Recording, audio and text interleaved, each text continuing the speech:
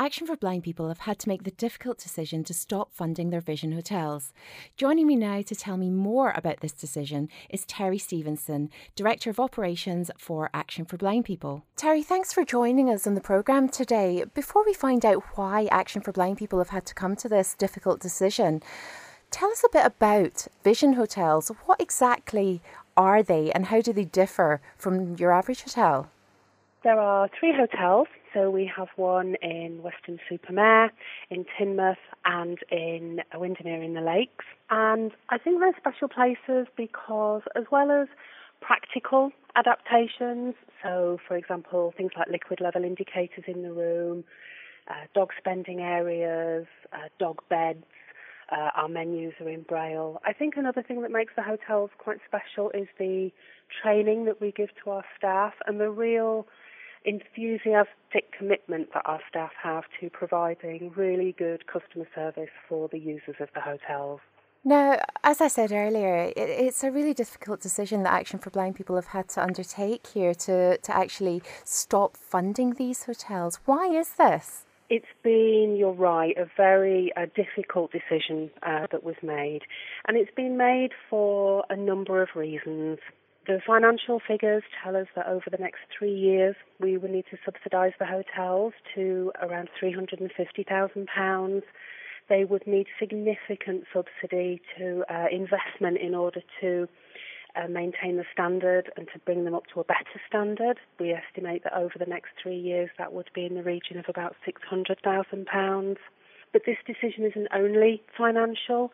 It's been important to us that the majority of the people using the hotels are blind or partially sighted, and actually that's not the case.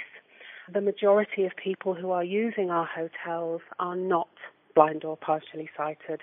They're becoming increasingly popular with people who do not have visual impairment. And I would say in addition to that, we've had to make a very tough decision about prioritising how we use our resources.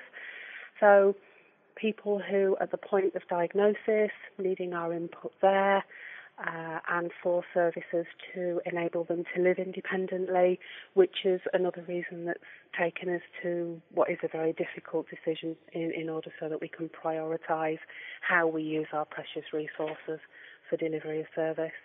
Now, Teri, I know you're saying that a small number of blind or partially sighted people are actually using the hotels. Are the hotels usually quite fully booked, though? It varies through the seasons and different times. The hotels are fully booked and sometimes they do have vacancies. The numbers that we have tell us that across the 3 hotels there are in the region of around 2,000 people who are blind or partially sighted using them. So whilst we recognise that some people will visit multiple times during the course of a year, or they will visit all 3 hotels, it's around 2,000 individual people who are using them. 2,000 people, to me it sounds like a lot of people, but I suppose in the grand scheme of things, when you consider there's roughly about 140,000 registered people in the whole of the UK, it is a very small number. If the hotels had been full of blind or partially sighted people, would that have changed the decision in any way at all? I can't say whether that would have changed the decision because it wasn't the only factor. There were a number of reasons that took us to the decision that we made. It is such a painful decision for you to have to make because I know a couple of people that actually have been to, a couple of blind and partially sighted people that have been to the hotels and they really highly recommended them. Funnily enough, I know quite a few sighted people that have been to the hotels as well and they didn't actually realise that they were vision hotels, but they absolutely loved them and just thought it was an amazing resource for blind people to have for them and their accessibility needs. Yeah, I don't disagree with you at all. I have spent the best part of today with our hotel's customer council discussing this decision with them, and they have very strongly given us their view on the decision that's been taken. And what I've been saying to them repeatedly today is that we haven't made a decision to close the hotels. We have made a decision to cease delivery of them ourselves. What we're now doing is working very hard to be able to maintain these hotels as a going concern in order that our customers continue to use them. Why do you think it is that the blind and partially sighted people that know about this, or maybe it's the fact that they don't know about it, but why do you think people aren't using this resource? Because it's not as if you guys haven't been marketing this really well. No, that's right. The team have worked very hard to market the hotels. And I suppose it's down to individual choice. I think we have a group of people who do love the hotels and use them regularly. But in the same way, people can make choices to holiday elsewhere and in different ways. Do you think sometimes, I mean, I know that when I first lost my sight, I was very ignorant of blind world, Teri, and I was 19 years old, and to be honest, I didn't want anything to do with blind per se, because I didn't know anything about it. And it was only through, education from the likes of RNIB, Action for Blind People, working here at the radio station, that I got to know more about things like accessibility and the things that were available to me, and just how important, these things are and how important these resources are. So do you think it's maybe a case that people, that maybe don't know much about blindness are frightened that they're being a little bit pigeonholed? Why would they want to spend their holiday with other blind people? I'm not sure whether that's the case or not. I suppose it's difficult for us to know. We can talk to the people who do visit us, and they're able to tell us very strongly why they visit and why they like them so much. But the ones who don't come, it's difficult for us to really understand the reasons, because they're not in front of us for us to be able to have those conversations with. Well, as I was saying earlier, it's such a shame. I believe that one of your hotels in particular, it's the Lake District, around about that area?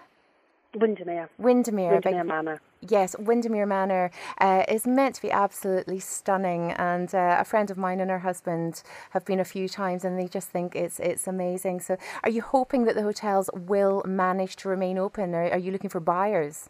Yes, that is really what we do want to achieve. We're working very hard now to establish these hotels as going concerns, so that they will be maintained as hotels that our customers will be able to go to.